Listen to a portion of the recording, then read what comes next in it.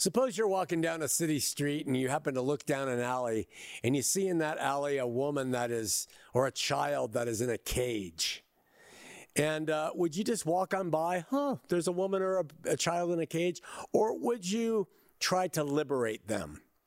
And suppose you continue walking down the street and you see an apartment building on fire. And on the second story window, you spot a man, a woman, or a child, and they're screaming for help. What would you do?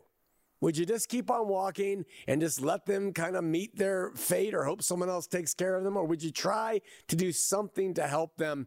And what do we teach each other in our society and in our families and about our children if they decide at 8 years old to pick up smoking? Or what do we do when we see our teenagers that are getting drunk or taking drugs or watching porn? Do we just sit by, or do we step in and try to say something that's going to help save them, protect them, liberate them from the thing that they're doing? We typically, if we're conscientious, will inform our children of the dangers of the thing that they are doing. What dangers? Primarily the danger of getting addicted to the activity, or therefore putting themselves in a cage, in bondage, in harm's way. Obviously, I'm describing forms of bondage here. A cage, a dangerous fire, and you're out on the balcony with nowhere to go, substances, and liberating people from those things.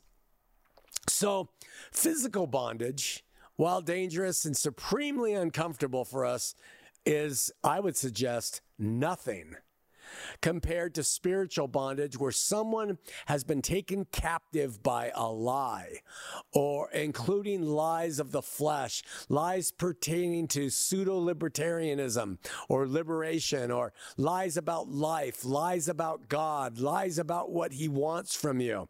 I maintain without apology that God's most desired trait for his creations, his human creations, is liberty and freedom. And I suggest he holds liberty and freedom up higher than faith, higher than love.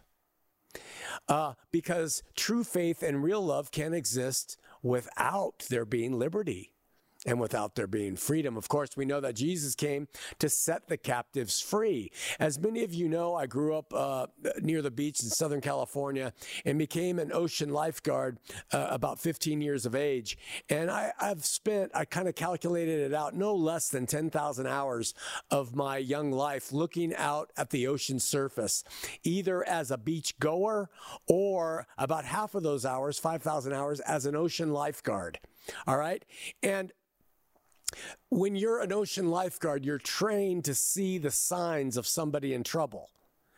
And to this day, all these years later and all these pounds added, I can spot a swimmer in danger without even thinking about it. I can spot them sitting there while the lifeguards are still putting their suntan lotion on, because of the amount of time that I spent training and learning on how to look for people who are either in danger or headed toward danger.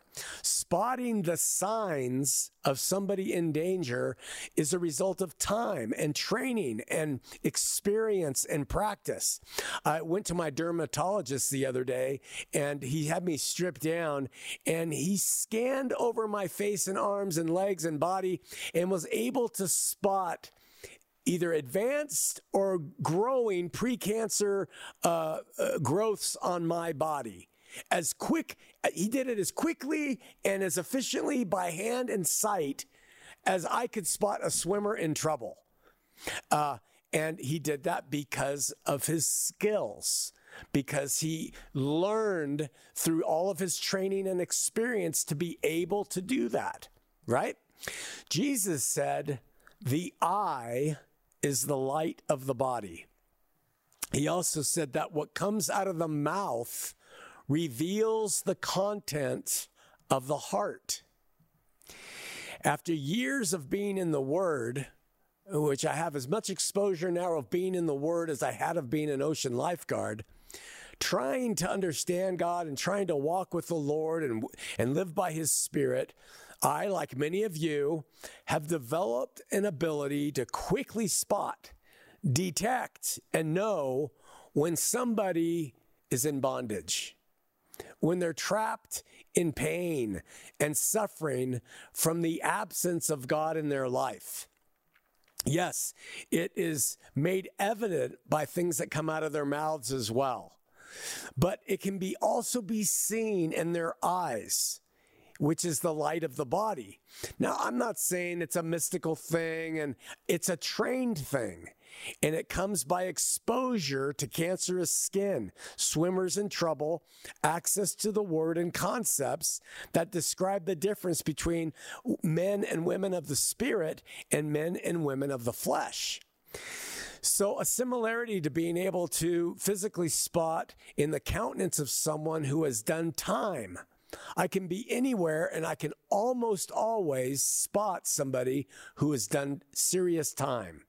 There's something dead in them as a result of that horrible experience. They look sallow, they look hard, dead, and we're typically to see the ravages of them being held captive. The look in the eyes of a spiritually captive soul is not really or necessarily physical, but it is discernible.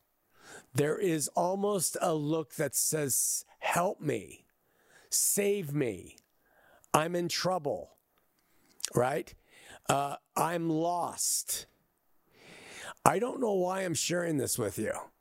Perhaps to tap into things you see too, to help you see that there is a discerning nature that comes and equips people as they stay and study the word. But what I did want to say was these things in your life, like mine, ought to teach us to reach out when we see that look in the eyes of somebody. And when something comes out of their mouth that triggers the necessity to talk, that we reach out like we would reach out to the guy in the fire escape, or to the children or women in a cage, or to a teenager who's dabbling with smoking and drinking. When you see it in the eyes of another, reach out and try to liberate them in the same way that you would liberate somebody else. This is all according to the Spirit, by the way. It's not by command, and you have to use wisdom. I would never teach my daughters to reach out to a lost man in the street. It's dangerous. And I wouldn't necessarily say that every man should reach out to every person either. It can be dangerous. Let the Spirit guide.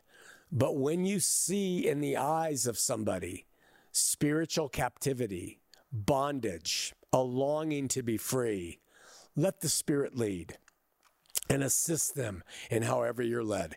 Enjoy your week. We love you.